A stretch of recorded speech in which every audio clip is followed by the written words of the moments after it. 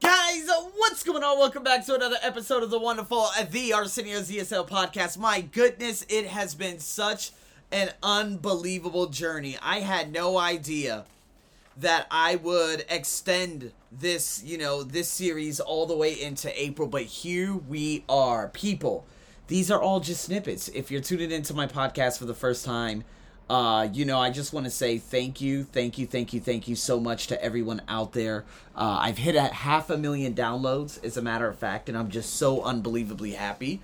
Because I couldn't have done it without any of you tuning in. So, with that being said, I'll be doing a podcast in regards to 500,000 views, in an extended version. But again, it being now April, already, a quarter finished with the year, which is unreal. And to see how much life has transpired, it's just amazing. So that's what my intent was. That's what my goal was, to put out as much content and as many sneak peeks as possible so that you guys could, become aware of the different things that I'm actually posting out there. So I just want to say thank you from the bottom of my heart for tuning in to all these ESL podcasts. Again, if you want the entire course, it's available in the link down below in the description. Today's a sneak peek of the mini test dialogues. There are 30 questions on my exam.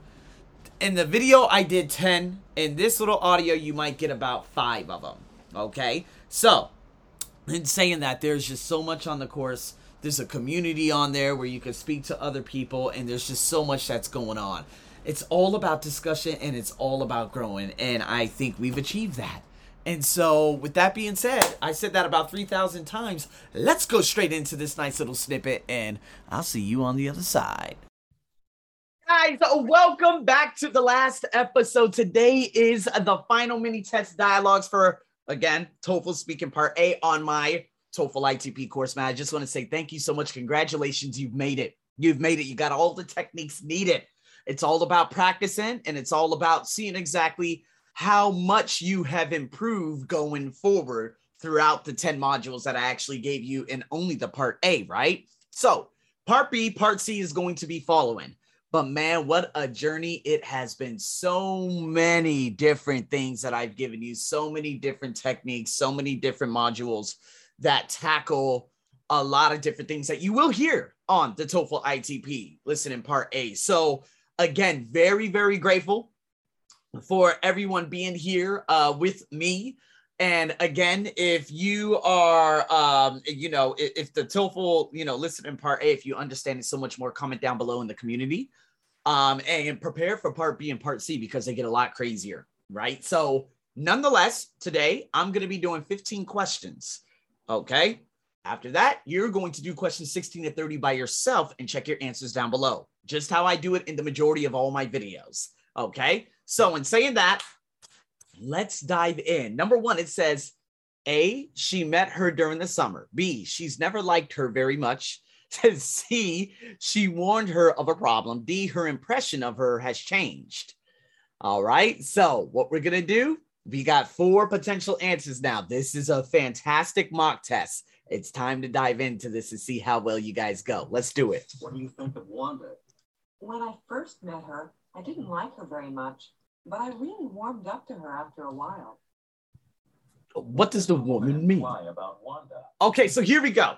The man asked, what do you think about Wanda? She said, well, at first I didn't like her much, but so again, you probably don't understand the idiom warmed up. Warmed up meaning you got used to. It's kind of like the causative verbs, right? However, warmed up to her is an idiom. And if you don't understand that, at least you heard the but. She didn't like her in the beginning, but so now she does like her. So are we talking about a time frame in which she had met her? No. A says she met her during the summer. It has nothing to do with meeting her during the summer. B, she's never liked her very much. No, that was at the beginning. Okay. At the beginning, she didn't like her very much, but you see what I mean? And then you have C, she warned her of a problem. Problem, wrong main idea. D, her impression of her has changed. Now, obviously, there is a change because we have the coordinating conjunction but. So when we look at A, we have when. She met her during the summer. Wrong main idea. She warned her of a problem. We're not talking about a problem. We're talking about Wanda in general. So A and C are two wrong main ideas, so we're going to hurry up and get rid of them. Okay? Now, B is how she felt about her before, but that impression of her has changed. So D would be the answer. This is how we break it down, people. All right? There are little context and clues that I plucked out of what the man had asked. Okay, she didn't like her very much, but she warmed up to her. You don't know what warmed up is. And again, warmed up and warned her are pretty similar, right? Not too similar, but it's something where you hear warn, warm, warn, warm, warn, warm. You don't really know how to differentiate between the two because the N and the M ending of warm and warn, right? So this is how you would just pitfall and fall right into that trap of a distractor. And I'm here to tell you that you got to be very, very careful with that. All right. So going into number 2, it says A, review the last point. B, go on to the next chapter. C, leave the room. D, point out the teacher's mistake. So let's see what number 2 has. Number 2. Now, if there are no more questions, let's move on to the next chapter. Excuse me, Professor. Could we go over that last point once more? Okay. What does the man want to do? He wants to go over that last point once more. She said, if there aren't any other questions, let's go on to the next chapter. But there is a question. The man says, oh, I do have a question. Can we just go over what you had just said? Not about that, but the review in the last point, which A, it goes word for word answer, review the last point. Now, remember, going back to the question at hand, it's very important to you. Last point once more. What's the question? What does the man want to do? What does the man want to do? The teacher in B, she wants to go on to the next chapter, not the man. Does it say anything about someone leaving a classroom? Absolutely not. Point out the teacher's mistake, point and point. Now you see in D, point at the beginning, A, point at the end. D, point out the teacher's mistake. That's not what his intention was. Although he said point, I don't want you to fall into that trap where, oh, okay, yeah, point. But there are 2 points, A and D. I don't know which one it is. He said go over, meaning review.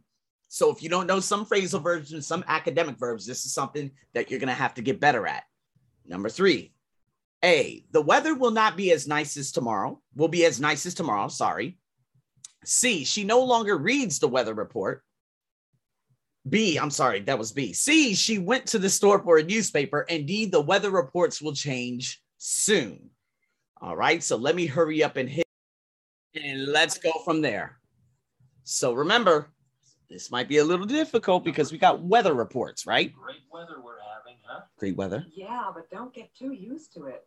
The weather report in the newspaper said that there's a big change in store. What does A big change in store. And you guys, if you hear store, you think of a store such as 7-Eleven. No. The main idea of this is the weather, not a store. He said, wonderful weather, huh? She said, yeah, but don't get used to it, meaning there may be some bad weather coming up soon. She said, the weather report indicates that there is a change in store, meaning there is a change in the weather that's coming, meaning bad weather is going to approach. So, A, the weather will not be as nice tomorrow, potentially. That could be it. B, she no longer reads the weather report. Way off the main idea, okay?